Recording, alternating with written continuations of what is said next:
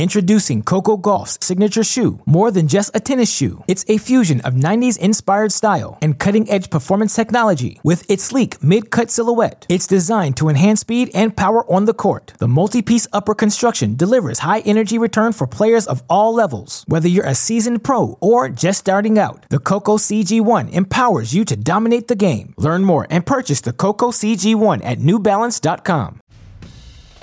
Hello, everybody, and welcome to another episode of Tennis Channel Inside In on the Tennis Channel Podcast Network. I'm Mitch Michaels from the Santa Monica studio, the host of this show, and we have a lot to discuss in the world of tennis, so strap in. Mark Petchey, the veteran TC broadcaster, former British #1, and all-around great follow on Twitter. Petchey joins the show again to discuss the Laver Cup in Vancouver, where he was a reporter doing sideline interviews to discuss the future of the event, team competitions in general, Maria Sakkari's 1,000 level title in Guadalajara, and what to expect when Coco Gauff, Holger Rune, and Carlos Alcaraz return to the court. And then Joel Drucker joins the show for the first time, the tennis journalist, International Hall of Fame's official historian. He writes for tennis.com. He's written a few books. He hosts a podcast called 3 on the Tennis Channel Podcast Network with Gil Gross and Amy Lundy. Joel sits down in person to discuss a lot of different things about the history of the game, comparing different eras, how his tennis odyssey started, why the future of the sport is in good hands, all that and more with esteemed tennis journalist Joel Drucker. It's Mark Petchey up first, and it's Tennis Channel Inside In, and it starts right now.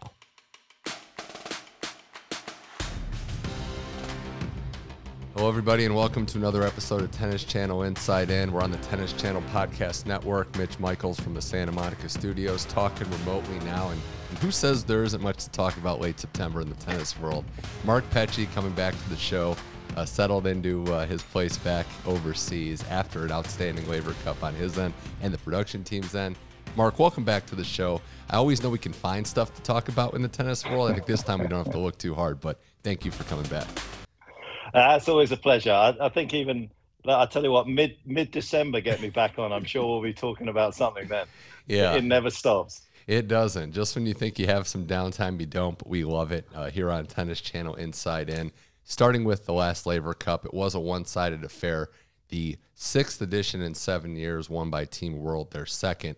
They've won the last 2.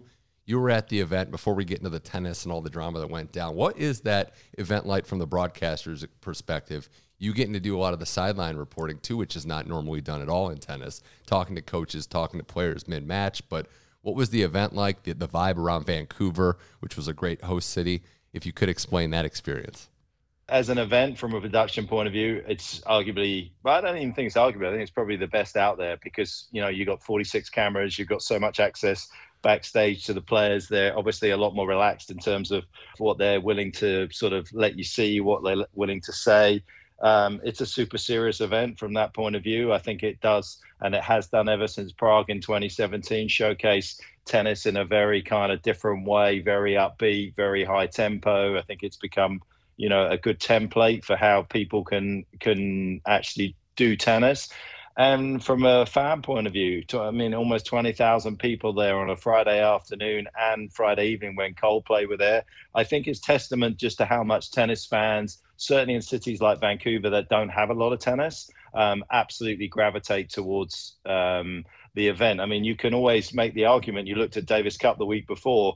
Obviously, you had Felix and Milos warming the bench this week. Milos warming the bench, Felix playing great again, which was obviously awesome to see. But, you know, Davis Cup had a big problem on the days when obviously nations that weren't playing at home to fill stadiums. Here you had a situation at Laver Cup where you didn't have any home players and it was absolutely rammed to the rafters. So, you know, for me, this year was a big litmus test in terms of what the fans wanted, and they came out in their droves. Yeah, that's a big point that I didn't really think of. You know, these non-tennis tournament hosting cities, getting an event is huge. You know, having a local guy, obviously, but the schedule, I mean, we know it's just there's so much fighting going on for any sliver of real estate. So to have an event in Vancouver, which is a great sports town, was big in itself. And you know that, you know, the having Felix play, which we can get into, is another part of this.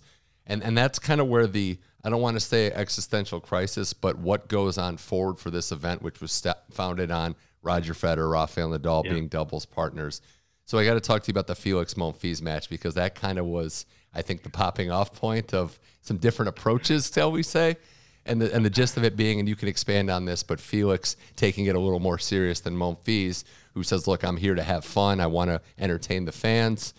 Felix didn't necessarily agree with that approach. It's all water under the bridge. They all like each other. We know that. But that moment was kind of a tipping off point between, I guess, two different perspectives on this Laver Cup. Yeah, it was a tipping point for Gail. I don't think it was a tipping point for 99% of us that have watched and played and been involved in this event. Ever since 2017, that was always the narrative from the people that were negative about the event. It's a glorified EXO. That's all it is. And ever since the Prague sort of finale, everybody realized just how important the event was to the players that were there. I'm not going to tell everyone to have whatever perspective they want, but the reality is, for all of us that have been involved with this event since day one, it has been super serious. There have been moments of genuine tension, real animosity between the teams. Geneva was a classic case in point. And I think Gail perhaps just got the wrong end of the stick at that particular moment, and obviously things fell apart for him and Team Europe, to be honest, from that point on. This event cannot thrive on it being an exhibition, and it hasn't done. It hasn't built the kind of theme, and it hasn't kind of built the reputation on it being an EXO, and that was obviously a disappointment for Europe, and well capitalized on it big time. Yeah, absolutely. We know that the head-to-heads count, and say what you want about it. The head-to-heads count going forward. The money is great for the players that are there. They're definitely in it to win it. And the analogy I draw, Mark, is this is a very good idea. It's like the NHL, NBA All-Star games, where the top players are there. It's a great idea. It's a great concept to get these best players in the world all together. But the point that I'm making is you have to continually tweak these things. You have to keep making it better. You can't just have one edition of the Laver Cup for infinity. So that's going to be the challenge, I think, that this tournament has. How do we keep the players interested? How do we keep improving this event?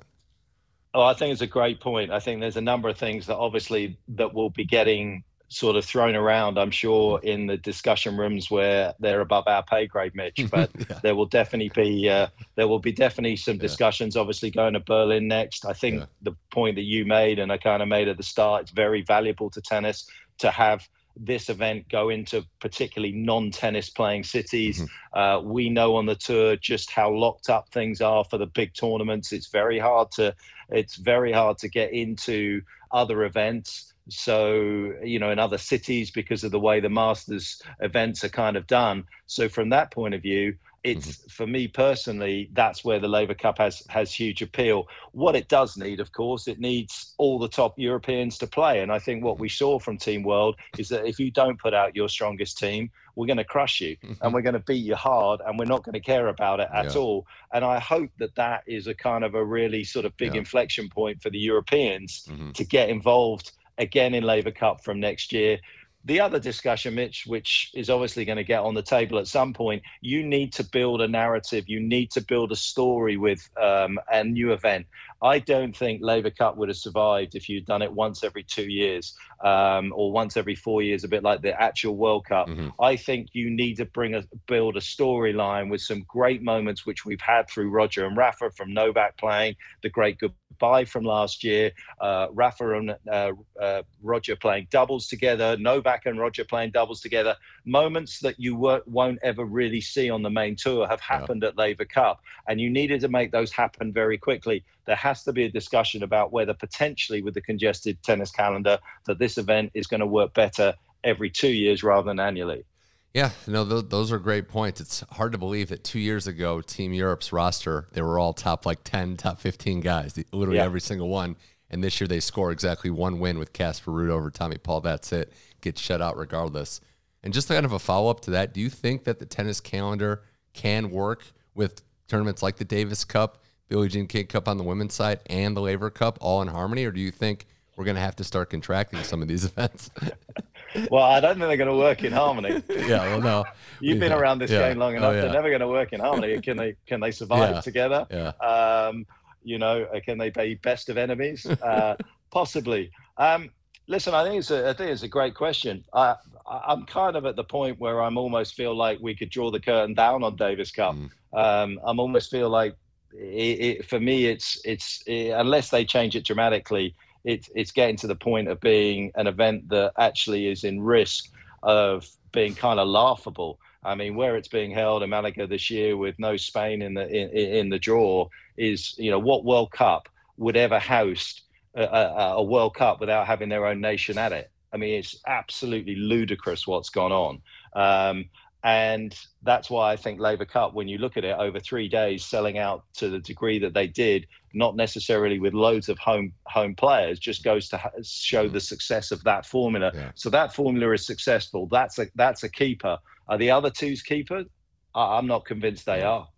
Yeah, it's unfortunate with all the history of the Davis Cup and some of the moments we still get, like the generational differences, like, the British guys we talked about last week, Murray and Draper together, all the fun moments on and off the court, and the passing of the torch in some regard within your country. Yeah. But as far as the tennis went, on the Laver Cup, it was exceptional, like we said, by Team World. And you do see which types of players thrive at these events. Francis Tiafoe, Taylor Fritz, now Ben Shelton, obviously. They love these events, Mark. They love the team element of it. They love being surrounded by players that are going to raise their energy.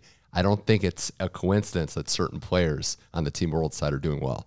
Yeah, listen, you're 100% right. No question that those guys come into this kind of week and absolutely love it. They embrace it for everything that it is. They couldn't be closer. It looks like on the side of the court, the info that they're giving each other is absolutely spot on. Chris Eubanks was spectacular on the side of the court. Obviously, throw him into the mix. How good he's been in all facets of the game, not just between the lines, but obviously in the broadcasting booth as well. And he's taken that knowledge and he was passing it on. And that's why I say Europe have got their hands full. And that's what's beautiful about this competition right now. The Ryder Cup went through a period where in golf where it got very dull. The Americans were absolutely dominating and people were switching off. They weren't really engaged. And then obviously Europe came back and has made that competition vibrant again. From a storyline, Laver Cup needed what's happened in the last couple of editions to actually showcase the fact that this competition is gonna be something worth buying a ticket for, coming to. And that Team World, with that nucleus of players being that young, is going to be something that is going to be very difficult to stop over the upcoming years. And tennis at the moment is just in the best place ever. I mean, I kind of catch myself saying that. Obviously we haven't seen much of Rafa this year. Roger's obviously stopped and there was a real period where he felt as though we're going to go into a bit of a black hole here and try and make storylines, make tennis exciting. And we literally hit one of the greatest periods in terms of who is going to come through out of these group of players that we're watching and kind of dominate the landscape. Yeah, it's exciting. I can't echo that sentiment enough. And Rod Laver endorsing Ben Shelton, too. That's quite a weighty endorsement. He's had a few endorsements better than others. Yeah, some good, some not so good. But, hey, we love to see it. And look, Roger Federer, one of the founders of this event, was there. It was good to see him chat with Jim Courier in between matches, saying maybe in the future I could be a captain of this event. I think that might be a foregone conclusion, but what was it like to see Roger at the event and still involved in the game more than anything? Yeah, I think the fact that he's still involved in the game is obviously great for tennis, number one. I mean, he is a rock star. He is one of those rock stars of tennis that when he's around, people go crazy. You can still see the appeal that he has. It's very important for tennis to keep Roger involved in the game as well, whatever avenues that he decides to take, whether it's just purely through the vehicle of Laver Cup or whether it's other things. Roger being involved just puts the optics that much higher. You see his star status, you see him walking around, and you see just how important he is. So listen, I've never met anybody that seems happier, more optimistic, that just has this love of life, Mitch, that just radiates off him. And he is never different whenever I've seen him in the entirety of the last 20 plus years. Yeah, I think it was Leif Shiras who said back in the day Borg was one of those guys that you'd walk into a room and people would just stare at him. I think Roger, would that be fair to say, has that same quality? where he walks in and everyone just 100%, he's got the same quality. I mean, it's like I said, it's crazy when he's walking around this event. I mean, it is obviously one of the great attractions for the fans. That's probably one of the reasons why some of them have come, because he's been their idol for so long. They want to catch a glimpse of him. He was super invested. He was there every day. He was doing absolutely everything around the scenes and around the park. Would all of us agree that we'd love to see him as captain sooner rather than later? 100%. Introducing Coco Gauff's signature shoe, more than just a tennis shoe. It's a fusion of 90s inspired style and cutting-edge performance technology with its sleek mid-cut silhouette. It's designed to enhance speed and power on the court. The multi-piece upper construction delivers high energy return for players of all levels. Whether you're a seasoned pro or just starting out, the Coco CG1 empowers you to dominate the game. Learn more and purchase the Coco CG1 at newbalance.com. This episode is brought to you by Hyperice, the leader in advanced warm-up and recovery technology. They have tons of innovative products, like Venom-heated wearables to help soothe sore back muscles, Normatec compression boots to speed up recovery and increase circulation, and Hypervolt massage guns to improve mobility. Loved by athletes like Naomi Osaka and Erling Haaland. Try them yourself.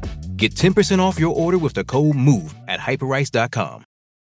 More with Mark Petchey here on Tennis Channel Inside In, the veteran broadcaster and former British #1 here on Tennis Channel Inside In. We've got a lot to discuss on the women's tour as well. Maria Sakkari gets that 1,000 level title in Guadalajara, which, there was a lot of adversity in her year, in her recent major success run. We know the field wasn't the deepest for a 1,000 level event, but you still have to get the job done, Mark, and she did it, and she found a way at altitude with some murky conditions to beat Caroline Dolehide in the final, Garcia in the semis, and we know confidence is key, and Sakkari finally has something to work with here. Yeah, Mitch, you're absolutely right. Couldn't be happier for Maria. Obviously, had a couple of small stints with her coaching, and what a way to do it as well, off the back of the huge disappointment that she suffered at the US Open. Everybody knows the emotions. Listen, Maria wants it more than anybody else. She wants it. She gives every ounce of her being, every second of her day to tennis. She has sacrificed as much, if not more, than anybody else out there. And part of that comes with the pressure that obviously she puts on herself to try and make things happen. But the reality of the situation is that may well be the kind of lift that she needed in terms of a tournament win that will make her feel a little calmer at the back end of even bigger tournaments when obviously the opposition is going to be a little tougher. And don't you think too, we're full-on junkies, like we watch tennis all the time. A lot of people will ask on the outside after the US Open, like what, not glorified, like what's the point? Like how is tennis still going? Like it's hard to find interest. My counter to that would be, this is the type of story, right? You build your year, you build for next year, you build momentum even after the US Open. So if she has a successful Australia and beyond, I will look back to this moment and say this is where some stuff really started. Listen, I think you're 100% correct. There's no question that for us that are as invested in the game as we are, these are the kind of sidebar stories that we look back on and talk about the fact that if that tournament hadn't been there, where would she have found that confidence from? Because it would have been very hard to find it at the Tatoy Club in Athens on the practice court. Right. But the fact that she's found it now, she's even given herself a springboard potentially to make Cancun and obviously all to play for the rest of the year. So those are very important for those type of players. They're important for us in terms of our storytelling of a tour. There is going to be an argument that a little bit less is more for tennis, and whether the season could end up shutting down in mid-October would potentially leave a little bit more anticipation heading into a new season. But as I said before, those are kind of great discussion points, but the people that are going to make those decisions are sitting in 7 different seats. Yeah, a little bit different than us. Still wouldn't trade it at this point. Got to give props to Caroline Dolehide making the final, an improbable run for her, to say the least, and doing enough to really, make the final. Obviously, she would have won the tournament, Mark. She would have loved that, but this is the type of run that's going to set you up so well long-term, not just for confidence, but for ranking points, for money, obviously. What Dolehide did out of seemingly nowhere deserves to be fully commended. As you said, I think the talent was there, and I think speaking to people that know her a little bit better than I do, they were always saying that, the game's there. She's just got to kind of put all the pieces of the jigsaw puzzle together, and that's what makes this sport so incredibly difficult but exciting, because you're never quite sure which player that you believe in, who you see that talent, is going to ultimately be able to find that week or that kind of that game that suddenly realize it's going to work. Well, I think whenever you've got sort of a little bit of those sort of lively conditions, you've always got to keep your sort of aspirations and expectations down for the follow-up weeks, just to see whether that kind of works in certain other places. But for her, that will certainly be that kind of fillet of confidence that she's been lacking. The way that she played there is potentially going to be kind of uncomfortable for a lot of the good players. Yeah, maybe this doubles renaissance too, having a little success on the doubles court, having some net skills is helping some players. I do want to give a shout out someone that made the semis but has been on a tear recently. Sophia Kenin is back into the top 31. She's 31 right now. San Diego makes that run to the final, gets the semis here, but it had been building all year. All the injury issues, some confidence issues as well. But for her to get to this point cumulatively is very impressive. She still is a major champion. That's never going to go away. Hasn't turned 25 yet. There's still some great tennis in front of Kenin. We're starting to see signs of that player that was once there. Listen, I think Kenin's resume will tell you that once everything comes together, from her body to her mind to her desire, that she kind of has cleared the locker out and gets back in between the lines with just that one ambition and goal, which is to win tennis matches. She's simply too good for it not to happen. I mean, it's just a question of when rather than if. And as you say, Mitch, it's been building kind of throughout the course of the season. We kind of knew it was coming from a big portion of the results that she had. And finally, everything's clicked. She's a cut above the rest in terms of the way that she plays, the way that she competes. And when it all comes together, as it has done in recent weeks, the results are going to take care of itself. There's no need to panic for her. It's been remarkable to see the progression, how she stayed in the fight. Obviously has had opportunities to tap out at times and just won't do it. So the desire is still there. You see it every time she plays. Well, got to get your thoughts on another controversial issue, some would say. Got the Asian swing that's in effect, already started. Elena Rybakina was not happy with the quote-unquote performance buys. She's a higher seed than Sakkari, than Caroline Garcia, who played in Guadalajara. They receive buys because of the travel constraints. And, look, there's two sides to this, right? What is fair, and we can debate that, and what was told to you or what you signed up for. And it sounds like Rybakina did, and I understand her perspective, but it sounds like Mark G knew, or at least had signed up for it. So I don't know that it's something that she can argue post after the fact, but I think the bigger discussion is one that's valid to have. Yeah, I think what you're saying is absolutely correct. I think the reality is that they've been around, and they know that there's a potential for the performance buys to be inserted into a draw. So that was something that seemingly was a known.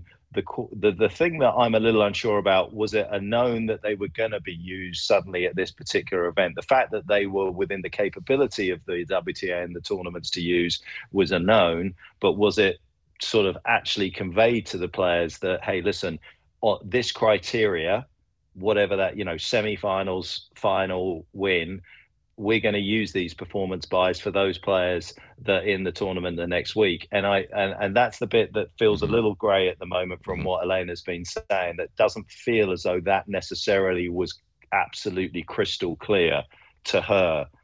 The other argument to it is, are you penalising somebody like Rybakina, whose performances have been better than those players over 12 months, to get the ranking that you deserve, to therefore put yourself in a better position in the draw? So therefore, you are entering that tournament on the basis that you feel as though your performances over 12 months warrant a buy, rather than someone that's just had a great 5 days. And I think that's a pretty big discussion point for the players. Yeah, that's a very, very fair point in terms of what she's done all year, and the tennis player, past and present argument that, look, you pick your schedule, you deal with the repercussions of what your schedule is. The travel benefits is a nice gift, but is it fully deserved? I see the perspective. I know that she's already qualified for the year end. It wasn't the best second half of the year for her, but she's still a top 10 player with a lot going on. So another thing to talk about this time of year. Yeah, look, I mean, again, I think that the argument, that saying, well, she doesn't need to play these tournaments because she's made Cancun, is kind of a mute one. It's like, fine, don't play. if you don't want to play, if that's your perspective, and you want to, and from a longevity point of view, there's a big argument to say that maybe some of the players that can qualify early for the year-end champs don't play, and just go get yourself there. Obviously, you've got rankings bonuses potentially on the line if you don't play these tournaments for points that you don't pick up. If you end up being world number one at the end, you're going to obviously get a very nice Christmas present. You're still going to get a pretty nice Christmas present, even if you get to Cancun. But what size of present are you looking for? Which is what's determining whether you go to Cancun. I think for me personally, Mitch, that like everything in tennis, it's not necessarily crystal clear. And I think something like this, which is very, very impactful on somebody like Rybakina, needs to be absolutely nailed down as in terms of what she should be looking at prior to the week before to see what's going to happen, so that she doesn't sort of wake up with this bit of shock. That's all I would say. I'm not completely anti them, although Boris Becker, what was it, in 86? He ended up winning Sydney, Tokyo, and Paris in 3 different weeks, in 3 different continents, without any buys, and best of 5 finals, I think, in a couple of them as well. So the reality is we've just created a very soft gen. Yeah, that's a common sentiment too. The past generations will always say we've had it harder, and in tennis, they're 100% right. That is for sure. I want to get your thoughts wrapping up here with Mark Petchey here on Tennis Channel Inside In on some other things. We've got some title winners just today, actually, on the men's side. Karen Khachanov wins his first title in 5 years. He hasn't won a title since the Paris Masters. He's played over 100 events, and Khachanov gets the job done in Zhuhai over Nishioka. So, again, not the most loaded field, but Khachanov back in the winner's circle. I couldn't believe it was that long for him for such a talented player. Yeah, I mean, I knew it because obviously it was the talking point whenever he was making his big runs in recent times through the majors. So obviously that came to an end recently because of the injuries that he's suffered. But he's played some great ball in majors in the last couple of years, and so he's been there or thereabouts. It's just been a shame that he hasn't been able to put his hands on the silverware and obviously just get one of those kind of horrendous little sort of trivia questions out of the way. And I'm sure a few doubts for him, but one of the nicest guys out there on the tour. And as I say, somebody that's played fantastically well in the 12 months, fully deserving of the win. And it'll be interesting again, a bit like Maria. Where does he go from here? How much confidence does that take? What weight of expectation on his own shoulders does that take off him? Can he really, really go that next step? And there's opportunities there. Semifinals of both the U.S. Open in 2022 and this year's Australian Open. So he can do it on the hard courts. We know that. Alexander Zverev won today in Chengdu as well over Roman Safilin, a good 3-set match there. And for Zverev, it's just that steady climb back into where he belongs, which is the top 10. And now looking like the race to Turin is firmly within his grasp. Mitch, it's incredible how well he's played. It was one of those ones as well where I think midway through August, we were on Tennis Channel, start looking at his ranking, which was completely skewed compared to where his live ranking was. And he was just sort of outside the world's top 10. And you were like, wow, that's how good he is that he's managed to sort of pick up these wins sort of very subtly. And we've kind of not noticed. And he's already back close to being in the world's top 10. And obviously, as you say, he's gone that step further and picked up the title there. He's played great tennis. I mean, credit to him. I would imagine being that tall, needing to be as confident in your ankle with the way that Sasha loves to play from deep has taken an awful lot out of him just to get rid of the fear that's needed to play the way that he wants to play. So all credit to him that he's managed to do what he's done. And once again, just underlines what just a phenomenal tennis player he is. Can't wait to see the progression there as he gets himself, as I said, where he belongs. He's a top 10 player, and he's playing like it again. He's always good for a quote as well, so I like to see him somewhere around. You've got some rivalries now. This is great. We got some people that aren't just best friends. I love that. Last thing with Mark Petchey, who's been very generous with his time. We're going to see some players return for their quote-unquote hiatuses from the U.S. Open. Holger Rune's coming back. We're going to see Alcaraz on the women's side, Coco Gauff for the first time since she's won her first major title. What should we expect from these top players who are coming back? Different forms of health, different things have happened in their lives. What should we expect from some of these players when they return to the court? Yeah, well, that's, as you say, that's the lovely thing about this time of year. We're never quite sure, are we? Holger's obviously had some big issues physically. seen from the videos that I was watching that he looks very sort of confident. He was talking about how much he was loving hitting his forehands. But, tennis players are obviously, at times can be just a little fragile if things aren't 100% right. As confident as Holger is, this is going to be a few tentative steps, I think, for him. I wouldn't be surprised if it isn't a huge success as he re-enters the arena. Carlos, I have no doubts about. He's going to come back. He's going to hit the ground running. He's done it every single time that he's had that little bit of time off. And, he's still had a sensational season. He's still in the learning curve of everything that he needs to do. And, of course, Coco. Don't call me Coco, call me champion. That is going to be fascinating to see her come back. And I just don't think it's going to be a problem. I've got to be honest. One of the great sporting global stories of the year, the way that she went through the summer. I mean, it just had everything that you would want about a blockbuster story. And she just seems so incredibly mature for 19 that I don't have any issues in my mind that she's going to come back. She's found the solution of the way that she needs to play. It's going to be up to all the other players on the tour to kind of counter the way that she's moving the ball around, particularly on that forehand side. I don't know, and I don't think we've seen a better athlete in women's tennis, and that's something else that's going to be a problem for a lot of the players out there. And plus the pressure's off. She's done it. She's won a major. She's going to be able to play with a certain amount of freedom that she wasn't able to play with before. She was trying to seek that elusive goal. Sky's the limit. She's an absolute gem for the women's tour, and I wouldn't be surprised if there's a few more trophies in the bag before she hangs up her rackets for the season. It's a life-changing moment to win a major, and we know she's able to handle this better than most, if not all. And, I mean, you said something there. Do you think best women's athlete ever to play tennis? I think she's the best women's athlete ever to play tennis. You have to remember, I said a tweet the other day, tennis loves to spend 50% of its life looking backwards, 40% of its life predicting the future, and 10% who's the GOAT. All of the things completely pointless. Nice to remember, nice to think about what's coming, but more in a constructive way than trying to predict who's going to be sort of, the next number one. But you cannot tell me that tennis, even when Steffi was around, who I think in my mind was the second greatest female women's tennis player athlete of all time, you can't tell me that the sport was played at the same speed back then that it is now. The sport moves on, and I don't think that we should kind of always, sort of try and kind of compare the current generation of players with ghosts, because we can't do it. They were phenomenal in their era. I think Steffi was the best in her era. I personally think that Coco Gauff, looking at her right now with the speed that the game's being played at, is the best female women's tennis athlete that we have ever seen. Okay. Wow. That's high praise, and I don't necessarily disagree with it too. And there's a lot more left in the tank for her. Mark Petchey, this has been great. Obviously generous with your time. Always a blast to talk tennis with you. Hope to see you back on Tennis Channel soon. There is one thing, though, I wanted to get your opinion on quickly, because I found a picture. I need you to explain what's going on here in the screen. Oh, gosh.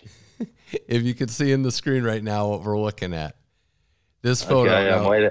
Oh, my goodness. You pulled that out of the bag. That's the sort of picture that should never see the light of day again.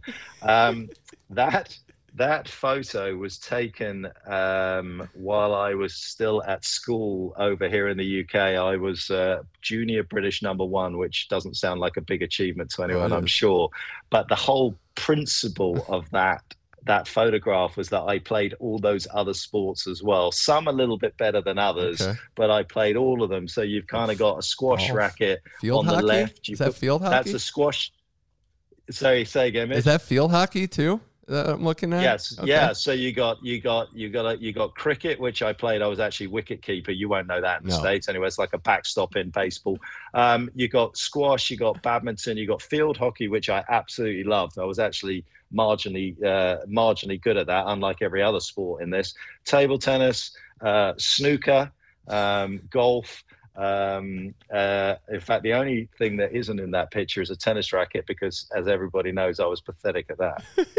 Oh, that's great. I was like, how many sports did this guy play, and how many do I know? That's a good test for the American listeners. Like, what do you even recognize in this photo?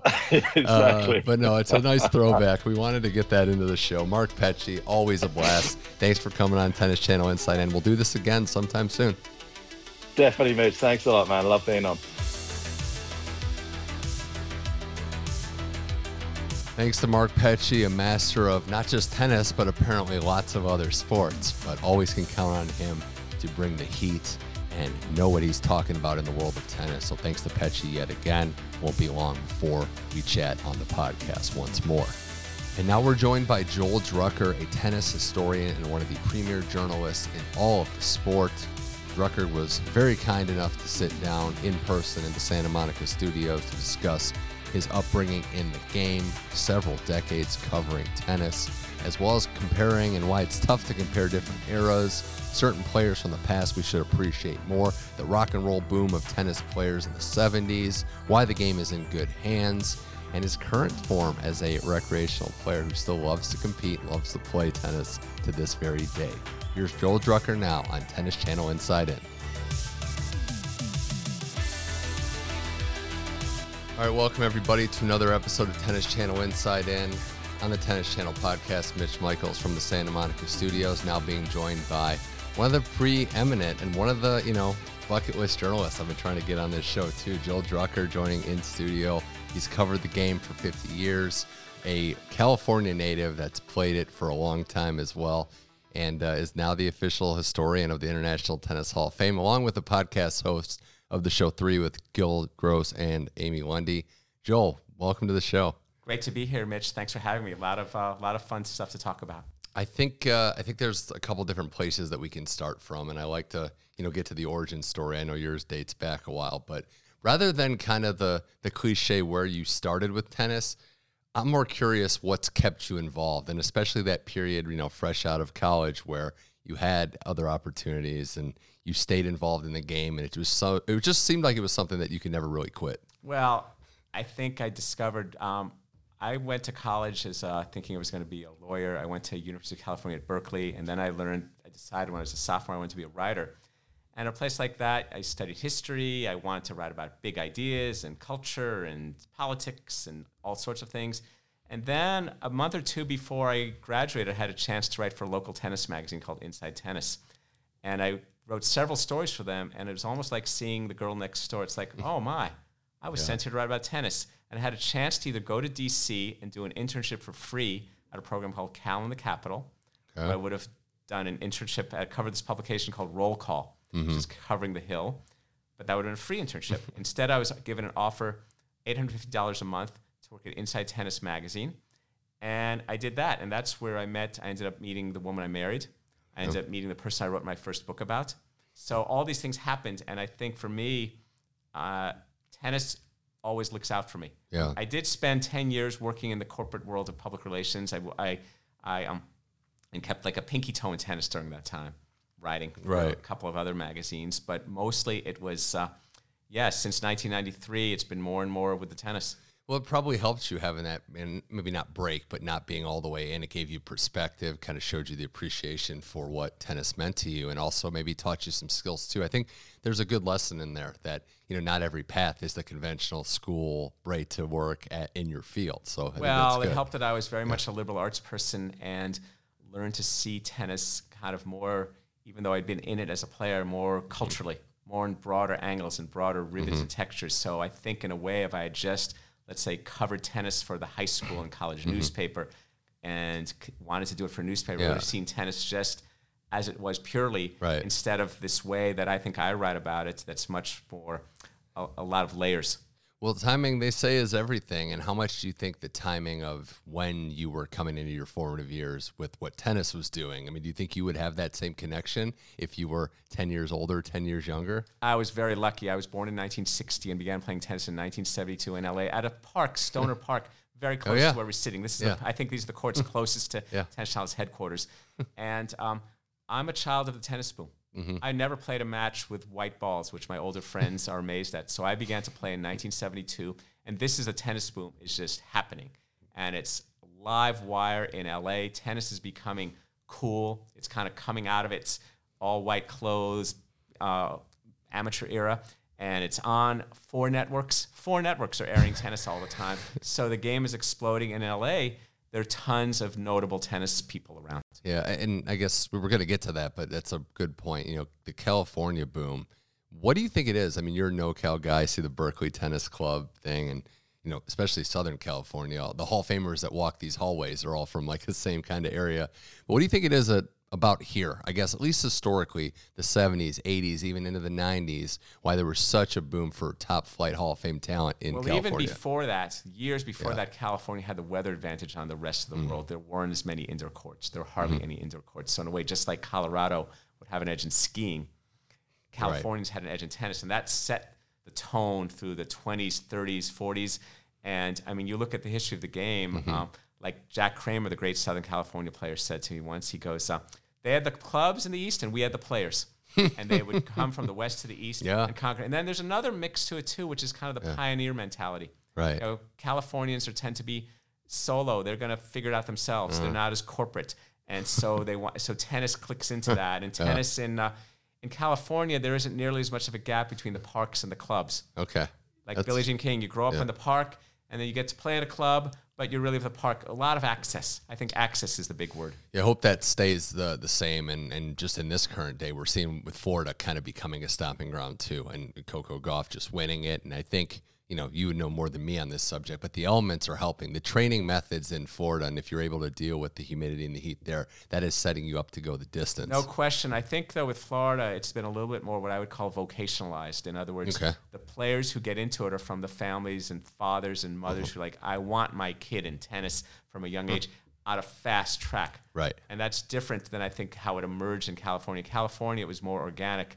Tennis was aspirational. Tennis was a thing that once you made it, you had a house with a pool and a court. Right. So there, it's good to see that there's no one way to make it, and it's good to also see these players and coaches give back in their home state. So there's more options, I feel like, and I don't think there's I think there's a correlation with how the young American generations have done well. They've gotten properly trained by some of the greats. But getting back to your, tennis odyssey and everything, we talked about this via email about the different eras, and you're a historian. You're somebody that can kind of break down different eras.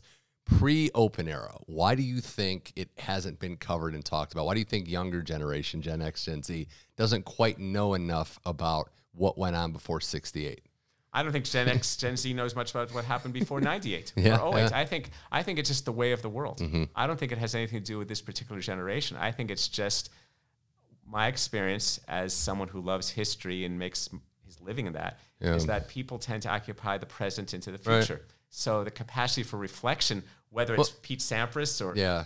and that's a good point. I would ask, because I wasn't around. So if we're going back like 20, 30 years, was it discussed then? Like, were people talking about like Rod Laver? Because it was more recent, but did they know the generation 40 years before? Yeah, it's true. Did someone in 1990, did a great player in 1992 know about Jack Kramer or Elsa Fines? It just seems like we're getting to a point when all these lists, I mean, obviously lists and greatness, but not even ranking, just discussions of the greats of the game. It seems like we're cutting it off at Rod Laver as like player one. We're letting Rod Laver, grandfathering Rod Laver. We're maybe squinting an eye at Pete Sampras, and then all the other great players, and this gets to maybe you want to talk about this whole GOAT thing. All the other players don't exist because the quality of play is so absolutely brilliant by Federer, Nadal. It is, and that's where I draw the line. Is I was a child of the Sampras era, and my mom's whole side's Greek, so Sampras was my first guy coming up with it, and he's just kind of been pushed aside. And I get it. Like, these guys are, as you say, so beautiful in how they play. But there is, and that's a generational thing. The older we get, Well, there's a great line I read once. This is the golden age of sports ends when the athletes start getting younger than us. Yeah. So some people, you talk to someone. Federer was that for me, by the way. I mean, I'm in my early to mid 30s, and Federer retiring was like this is it. Like, it's pretty much all younger than me now. Right, and you will never feel the same way about a younger player. Carlos Alcaraz could win 50 slams. Not the same, yeah. And so it's, Yeah, and I look at that era with appreciation, but also fascination because, and part of this might answer my own question, there wasn't the media, there wasn't 4 networks, as you said, there wasn't journalists in the moment. There's great historians like yourself that are covering and going back, but there wasn't that round-the-clock investigative coverage that we have now. So maybe it's just lack of info why we don't know about these guys and girls. Right, but also lack of info, and also, though, I hate to say this, lack of interest. I mean, I think I've given talks to teaching conferences about why study of history can make you a better teacher, but I know I'm swimming upstream with that. People, like, for example, a lot of teachers and parents talk to me about, well, it's the modern game. We've got to play the modern game, today's game. Yeah. I've heard some great sports coaches and influences in various sports, not just tennis, say that a lot of this stuff is kind of cyclical in a way, where approaches will come back around, where how do you beat a certain style? You do this, and then you adjust to that. Well, they come around better. Yeah. They cycle this way. They cycle spiraling upwards because they don't, but they're not going to be certain things. For example, though my one-handed backhand that I learned in 1972 from Tony Trabert is a nice shot for me, the one-handed backhand is a limited deal. That's got to be cool, though. You learned from Tony Trabert. Like, don't gloss over that. Like, you That's got to true. learn That from was pretty cool. I went to his camp for 4 summers. I worked for him for 2 summers, and that was part of being around LA. Again, there was a YMCA, again, pretty close to where we're sitting, right here in West Los Angeles, and I met him, and my parents said, oh, you can go to this camp. And camp then, it wasn't an academy. It was a 3-week mix of a summer camp in tennis. And these players, these former players, former coaches, in a lot of cases, Hall of Fame type players, they were just accessible, right? Like that you could just talk to them, you could work directly. Tony Traber's at the camp every day. But you know how foreign that is today now? He became the Davis Cup captain when I was 15. So that's a pretty cool thing. And oh, look, when I was 22, getting started in journalism, I left a note for Jimmy Connors at a tennis club to arrange an interview. And then a few hours later, I saw him as he was about to walk on the court to play his first round match. He's number 1 in the world. Yeah. He said, all right, come by tomorrow at noon.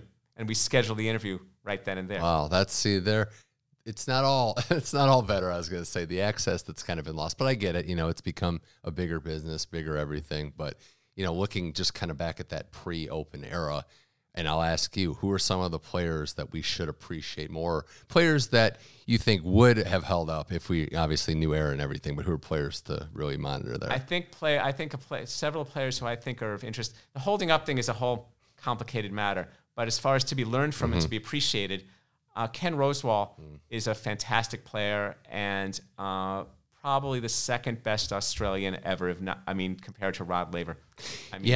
What he was doing at his age, that just didn't happen back then.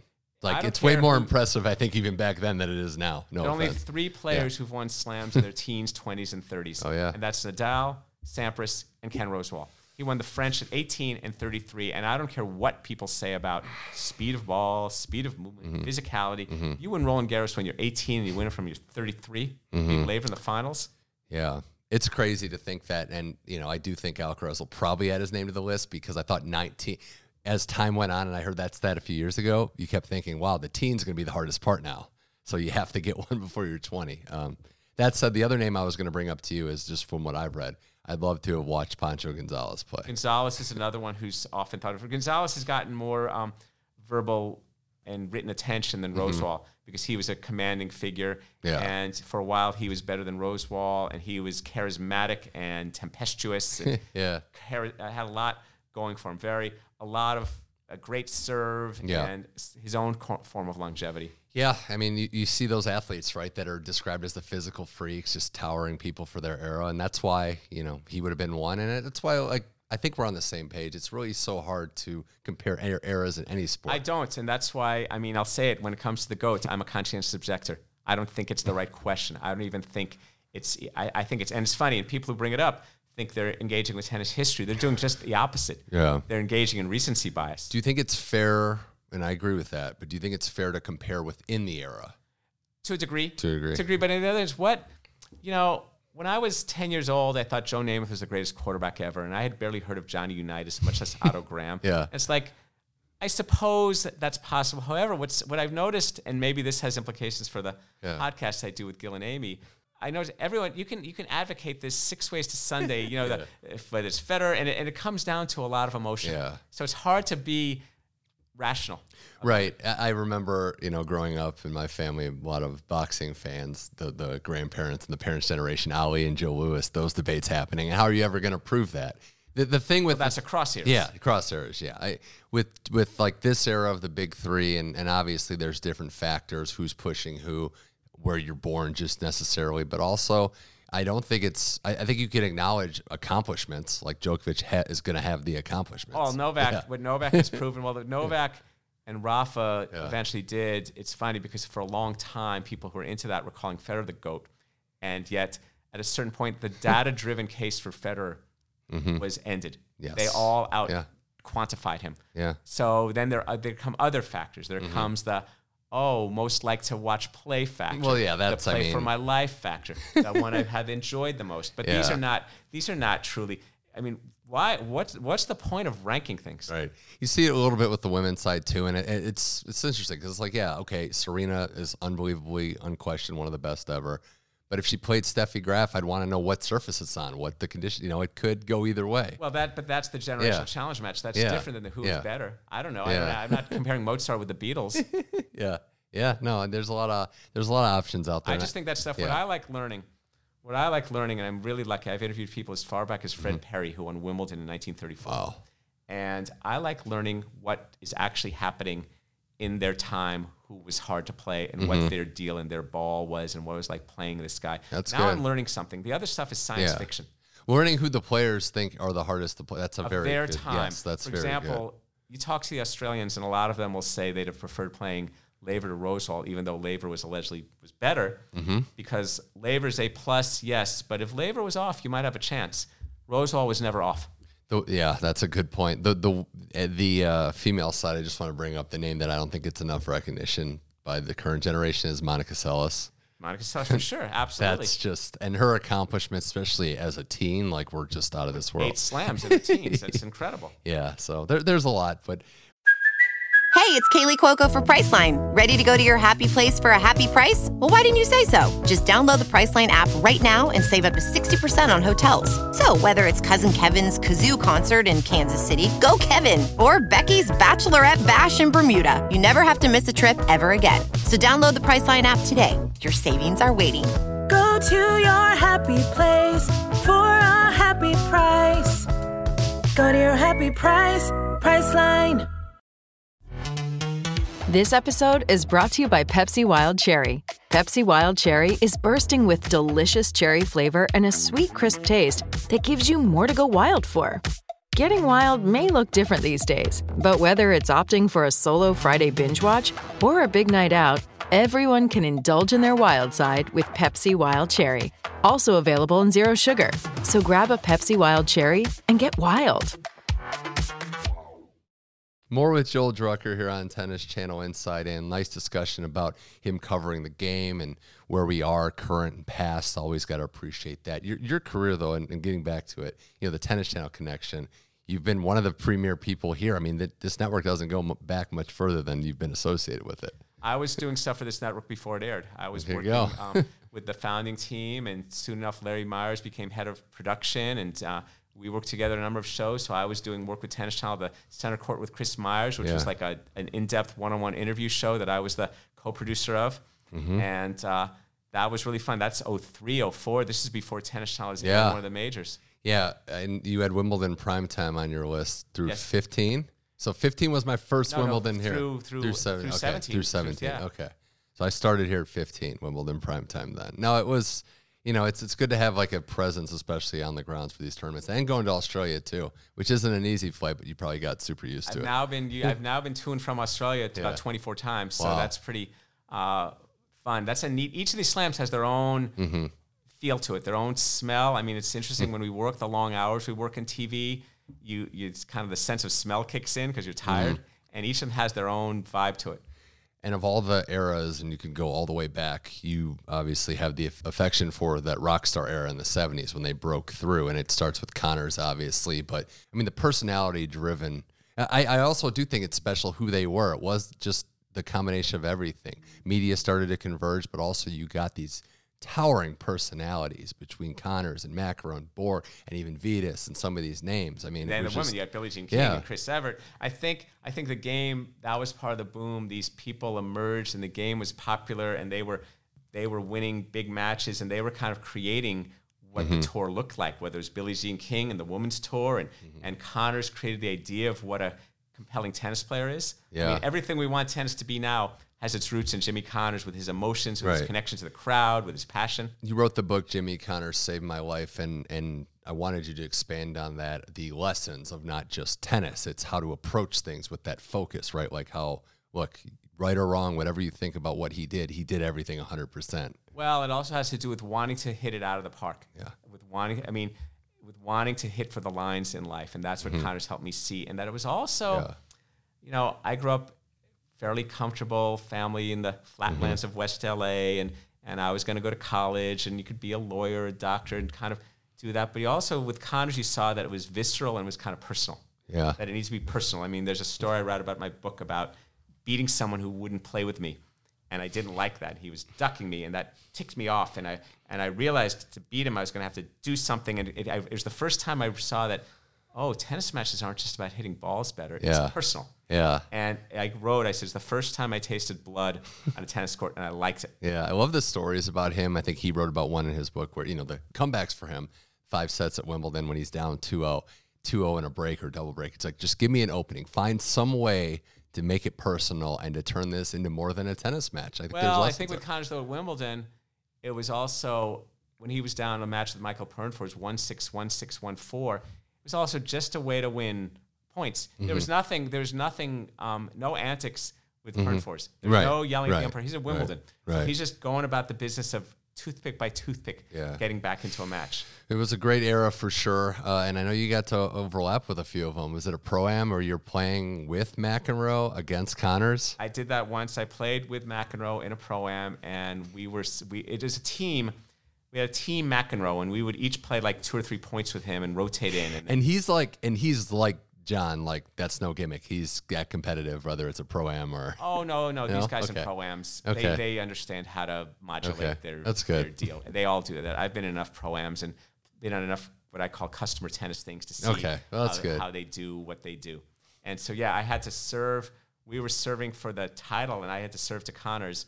And I'm serving to him in the deuce court. And I say to McEnroe, where should I serve? He goes, serve to your forehand and get into the net fast. So I hit the serve, and Connors hits his inside-out forehand, and I'm late for the volley. I hit the volley long, and McEnroe says, that's the worst volley I've ever seen. But on the next point, the guy was a civilian like me, and being left-handed, I hit like a nice wide serve in the out court. Well, that's good. You got that experience there, and it's good that McEnroe didn't completely blow up, but it's those moments are just no McEnroe. He's not there. He's not going to do that in a pro. Yeah, that's good. And you still play 4 or 5 times a week? 3 to 5 times a week. Yeah. That's pretty impressive. It's just love of being out there. Are you fine tuning your game? Absolutely, while you do this? absolutely. Nice. I'm 63 years old, and I have friends who say, "Well, how can you improve past 30, 40, 50, 60?" Yeah. And I think this is the thing about this game. You can self-exonerate any way you want. Yeah. Because it's just you, and if you want to create your own narrative for what you think you are as a tennis player, you can do that and say, how could you improve past 30, 40, 50? And there are absolutely things. I took lessons for a number of years from a guy named Steve Stefanki in Napa, whose younger brother, you may have heard of, Larry, coach. And Steve and I still talk, and there are things I work on and things I think of. Absolutely.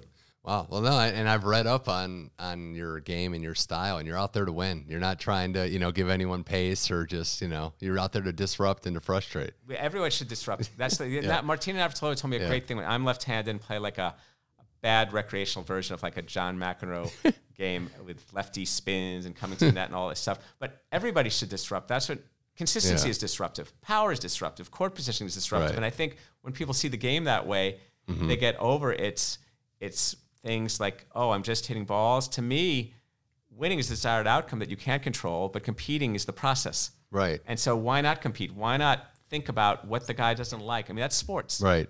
And getting the chance to, not only play in these Pro-Am events, but you mentioned you went to Newcomb's Tennis Fantasy, John Newcomb's camp for 2 decades, basically. I'm going again in October. I've been to that camp. What's that experience like? That is an incredible experience. That is kind of like, how to put it, I guess given what it's happened, it's like the Laver Cup for civilians. Okay. So imagine playing on a team and you're being coached by legends. So I've played matches, other matches are going on, and then other matches start to end. Next, I'm playing a match, and I've got 12 of my teammates watching me and 12 of my teammates watching the opponent, and he's being coached by Roy Emerson, and I'm being coached by John Newcomb. How does that work? I mean, that sounds amazing. How does that work for you in your game and then seeing other games when there's a little pressure on? There's the people watching. Well, it helps me see the game in many ways. It helps me go through the physical process of trying to serve for a match when these people are watching me, including a legend, Yeah. then it also helps me understand how to write about the game. It's like, you're never going to see me say a guy gagged.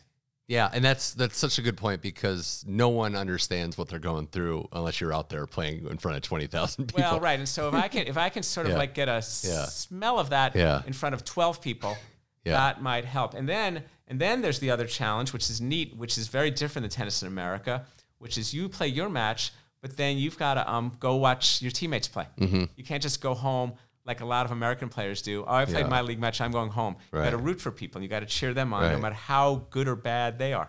I do think the influx, again, maybe cyclical, but this new influx of college tennis on the Pro Tour is mostly good, and I think it's helping that. I mean, we saw it with the Laver Cup, but it's good to see people that are used to some rowdier environments and used to the pressure. And I do think that an element, maybe not full team, but like it's good to have an element of some camaraderie in an individual game. I agree. I think people, like seeing that in Laver Cup and seeing the more college players, that's been a nice part to see in tennis, that there are many paths. Yeah, it's been beautiful to watch. Before we wrap up with Joel Drucker here on Tennis Channel Inside, and you mentioned it, the level right now is just outstanding. It's easy to say and it's cliche, but the game does appear to be in good hands. It is, and we it is in good hands. We my colleagues Gil Gross and Amy Lundy, we talk about that a lot on our show 3, and we enjoy seeing the different styles and the different ways these players are playing. You see, like someone like Alcaraz has brought in more all-court tennis, and you're seeing kick serves and volleys and drop shots and a whole explosion of tactics. Different styles is great because we don't want to see, I mean, we're selfish sports fans, but we don't want to see the same style played. And it's great for matchups. And it's great for adjustments too. I think when you see these rivalries like we saw with Djokovic and Alcaraz, it's the tactical changes from match to match that really get us excited. Absolutely. You know, there's no same match. There's no same version of it. You mentioned them. How is it working with Gil and Amy? I got to know them a little bit. I see Gil terrific. around. They're great. Yeah, Gil is young, out of fairly recently out of Syracuse, and really understands. He's kind of the glue that he's our host, and Amy's terrific, journalist, loves the game, enthusiastic recreational player, and we each bring different things to it from who we are. From Gil is probably much more attached, aware of the contemporary game. We all are, but Gil maybe even more so. Amy's done a lot of great work that involves data analysis and seeing how patterns play out. And I'm kind of like, what am I? I'm like the grand old whatever.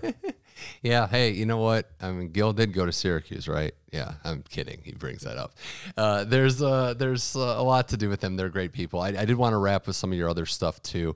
The international tennis stuff, being known as kind of the historian there and working with, another proud area that I still need to get out that way to Rhode Island. But what's it like kind of being in that role and also digging into the real history of the all-time greats? I think it's fairly an honor, and it's really compelling. One thing I did at the end of in December 2019, I went on a tour of interviewing several tennis legends to get their definitive oral histories before they died, and that was Dick Savitt in New York, Tony Traber and Butch Buchholz in Florida, Dennis Ralston and Nancy Ritchie and Cliff Drysdale in Texas. So it was this whole swing from New York to Austin, and 3 of them have since deceased. Dick Savitt, Tony Traber, and Dennis Ralston. And these are all people I knew well. Tony Traber had been my mentor. I knew these other gentlemen well. And to be able to prepare and conduct kind of a 1 or 2 hour deep dive into their life and times and bring up anecdotes and experiences was incredibly rewarding and meaningful. No, that's awesome. That's awesome to hear. And it's great work that you're, fighting to keep their memories and their words alive, because we can't, we can read stuff like yourself and others, but hearing it from them, it's valuable, and it's not around forever, as we unfortunately know. Do these things we've done also, these oral histories, the more younger players, like when they're about to get into the Hall of Fame. I did one a few years ago in Australia with Lee Na for about an hour. We've done them with Mary Pierce and Mark Woodford, and it's I credit Anne-Marie McLaughlin to the Hall of Fame and Todd Martin when he was running it, just making this happen and seeing how we need to document these things and have them as for pieces that we might want to do now, but also for people coming to see the history. Yeah, no, it's so true. Hall of Fame is going to be interesting these next couple of years of who gets in, and when a couple players win a lot of the slams, it's going to be tough. But some good contenders and some good candidates there. Joel, this was a blast. Do you have anything? I know we see you on tennis.com a lot, writing tons of outstanding columns. Anything else on the horizon? Well, lots of stories, lots of events, different matches, tournaments.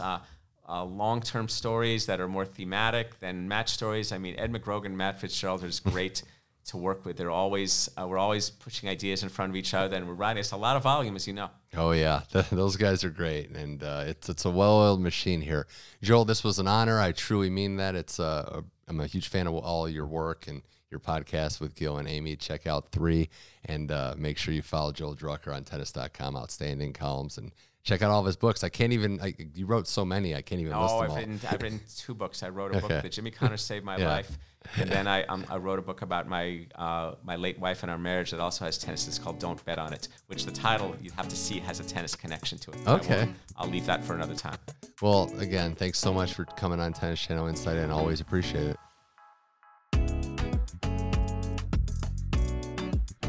Thank you to Mark Petchey, and thank you to Joel Drucker for appearing on Tennis Channel Inside In. It was a pleasure to talk to 2 titans in the industry. If you like this podcast, and I hope that you do, you can find Tennis Channel Inside In on all your favorite podcast platforms, whether that be Spotify, Apple, Amazon Music, iHeart, Google. Just search Tennis Channel Inside In. The show will pop up. You can subscribe, leave a rating, leave a review, and have automatically downloaded episodes set up to go right onto your phone, your tablet, wherever you get your podcasts. Tennis Channel Inside In can make that happen. We're on the Tennis Channel Podcast Network. Go to tennis.com/podcast for the entire catalog of our outstanding lineup of shows. And remember, next week, every Thursday, a new episode of Tennis Channel Inside In, which is also available on YouTube by just searching Tennis Channel Inside In or checking out the Tennis Channel YouTube page. My name is Mitch Michaels. Thanks again to both guests. Thanks again to everybody out there for listening. This was Tennis Channel Inside In. We'll see you next week.